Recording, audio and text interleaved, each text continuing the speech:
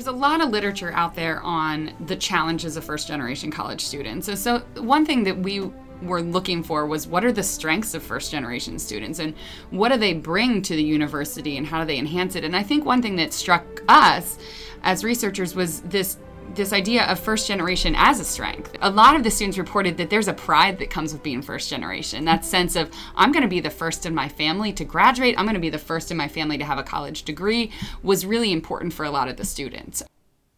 That's Stacy Havlick.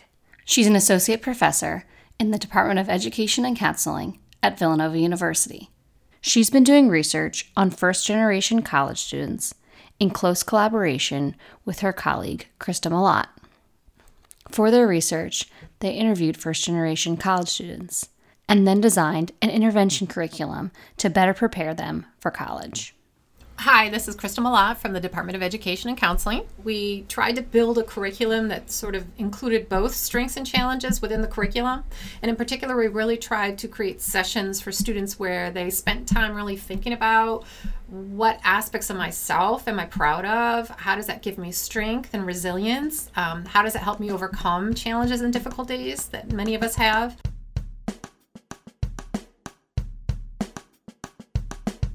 You're listening to Research That Resonates, a podcast from Villanova University's College of Liberal Arts and Sciences that takes you inside the labs and classrooms to learn from our distinguished faculty and students. I'm your host, Chelsea Gerard. In this mini-series, we're talking to research teams who are exploring topics at the intersection of youth and identity. I sat down with Dr. Havlick, Dr. Malott, and one of their graduate students, Jose Diaz, who's a first-generation student himself, to talk about their research. So my name is Jose Diaz. I am in the Department of Education and Counseling. I am a second-year graduate student on the school side of the counseling track. And I am a first-generation college student, both on the bachelor's level and on the master's level as well. Jose worked with Dr. Havlick and Dr. Malott for 2 years. As a first-generation college student himself, this project immediately resonated with him. The moment that I heard about it, I knew I wanted to be a part of it. It brought a big smile to my face, and it reminded me of the counseling group that I was a part in when I was in high school. So I saw the effect that the group counseling had on me as a senior in high school, and I thought this is the perfect opportunity to give back and to really connect to this new generation of first-generation students. There can be discrepancies between definitions of first-generation college students. For the purposes of this study, the research team defined first gen as a student whose parents did not earn a bachelor's degree. The research team first wanted to understand the lived experiences of first-generation college students, so they ran focus groups with first-gen students at Villanova. They asked them questions in general and questions about the challenges and strengths of being a first-gen student. As for the challenges, students reported feeling a sense of otherness, or like they didn't belong, not only because of their first-generation status, but also because of other identities, including race, ethnicity, and socioeconomic status. Here's Dr. Malott. They felt that they were struggling with challenges around differences, a sense of otherness, or maybe being on the outside when it came to maybe being able to afford the opportunities or the experiences that their other peers were experiencing. So there was some socioeconomic differences, some challenges. Not all first-gen students struggle socioeconomically, but many of these students did, and statistically many do across the nation. And then also socially and just navigating the college campus, just figuring out things like, where is the bursar's office? What is the bursar's office? What do I do if I'm failing in a class? How do I get extra help? How do I join a study group and feeling sometimes excluded from study groups, maybe because they're not figuring out how to navigate the cultural norms of how to find them or access them?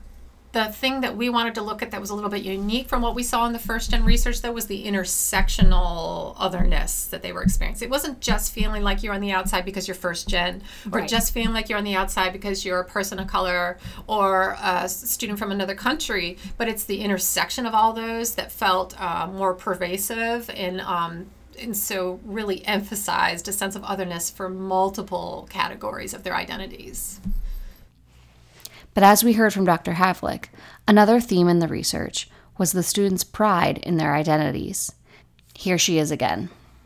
We had students talk about maybe their racial identity and say, that's a strength for me. So even when they were in this predominantly white institution, maybe that was also a sense of otherness that they felt, but it was also there was also pride that came with that identity and a strength that came with that. So I think that's one finding that was particularly important with this study, and something that is important, I think, for all researchers to consider is that there's not just challenges that come with first generation, but there's a lot of strength that the students bring. These findings helped inform the next piece of their research. Dr. Havlik and Dr. Merlot created an 8-session counseling curriculum designed to prepare first-gen students for college. They piloted the study in a Philadelphia high school in 2017. Here's Dr. Havlik again. There's a decent amount of research on different types of interventions to prepare students for college, but most of those interventions focus on things like financial aid, time management, scheduling, picking classes, those tangible aspects of college. And so what our intervention added was first the small group counseling element. So most interventions aren't necessarily done in a small group format, but then also that concept of identity. Dr. Havlik and Dr. Merlot really saw themselves as facilitators of the sessions, rather than lecturers. The sessions utilized activities such as creating an identity shield, which was a physical shield on which they wrote their identities, and small group discussions about things like building resiliency. Jose co-facilitated these groups as well. We went through a lot of different themes, social supports, navigating campus survival, utilizing different centers on campus, connecting with community and family resources back at home, and how students can utilize that as a strength. And then also joining different organizations on campus that fit their identities to capitalize on their strengths and continue to explore that as well. It was nice to see how powerful it actually was and how insightful it was to the students. Jose was instrumental in forging a relationship with the school, recruiting students for the study, and conducting qualitative interviews with students after the study. Dr. Merlot added that his perspective was a great benefit not only to the research itself, but also to the student participants. Having Jose involved in the research has been fantastic. He is giving us a lot of insights around the experience of being first gen, but also I got to co-facilitate a group with him, and so to see the students responding to him because he was first gen, and he's also a person of color, and so he was able to really speak frankly of those experiences and how meaningful that really was to the students, and they really listened to him. Part of the team's objectives with this study was to develop an evidence-based practice. So they looked at how the curriculum positively affected two things. First, they looked at the students' sense of self-efficacy, which is the students' perception of their ability to go to college and be successful. Second, the researchers looked at outcomes expectation, which is the student's belief in his or herself that they can go to college and achieve that degree. The researchers theorized that the 8-session curriculum would improve the students' sense of self-efficacy and outcomes expectation. To measure this, they gave the students a survey before and after having gone through the curriculum. Additionally, they conducted qualitative interviews with the students. Here's Dr. Havlik explaining the results. There was an increase. So we found that from the beginning to the end, there was an increase in students' self-efficacy and an increase in students' outcomes expectations. However, that was statistically insignificant. So we also included qualitative data, written data, and interviews. So what we found was that students felt that they gained a stronger sense of self-confidence through being part of this group. They felt that they were able to see their peers in a different way because they were able to share experiences with their peers and see that they had the same struggles, which ultimately made them feel like, okay, if they can do it, if they're struggling too, then I can do this too. That's okay, because we're all struggling and we're all going to be okay. The results show real promise and practical application. So their next step is to scale the study. At the point of this recording, the research team had about 40 students participate across 4 different groups. They are in the process of reaching out to other sites to conduct the study and identifying funding opportunities so that they can run more groups and collect more data.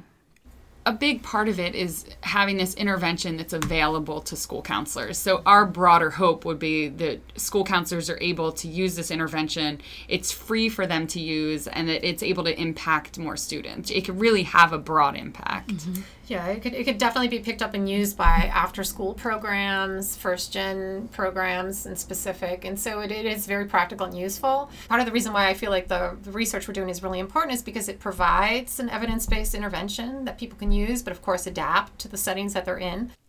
Assisting with this research and co-facilitating the groups certainly influenced Jose as a practitioner. It's hard to find the words, but it is so insightful.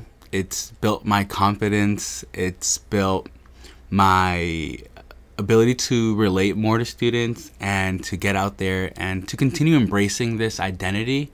I was once that student, but now I can be more of that leader that is influencing the students as they move forward.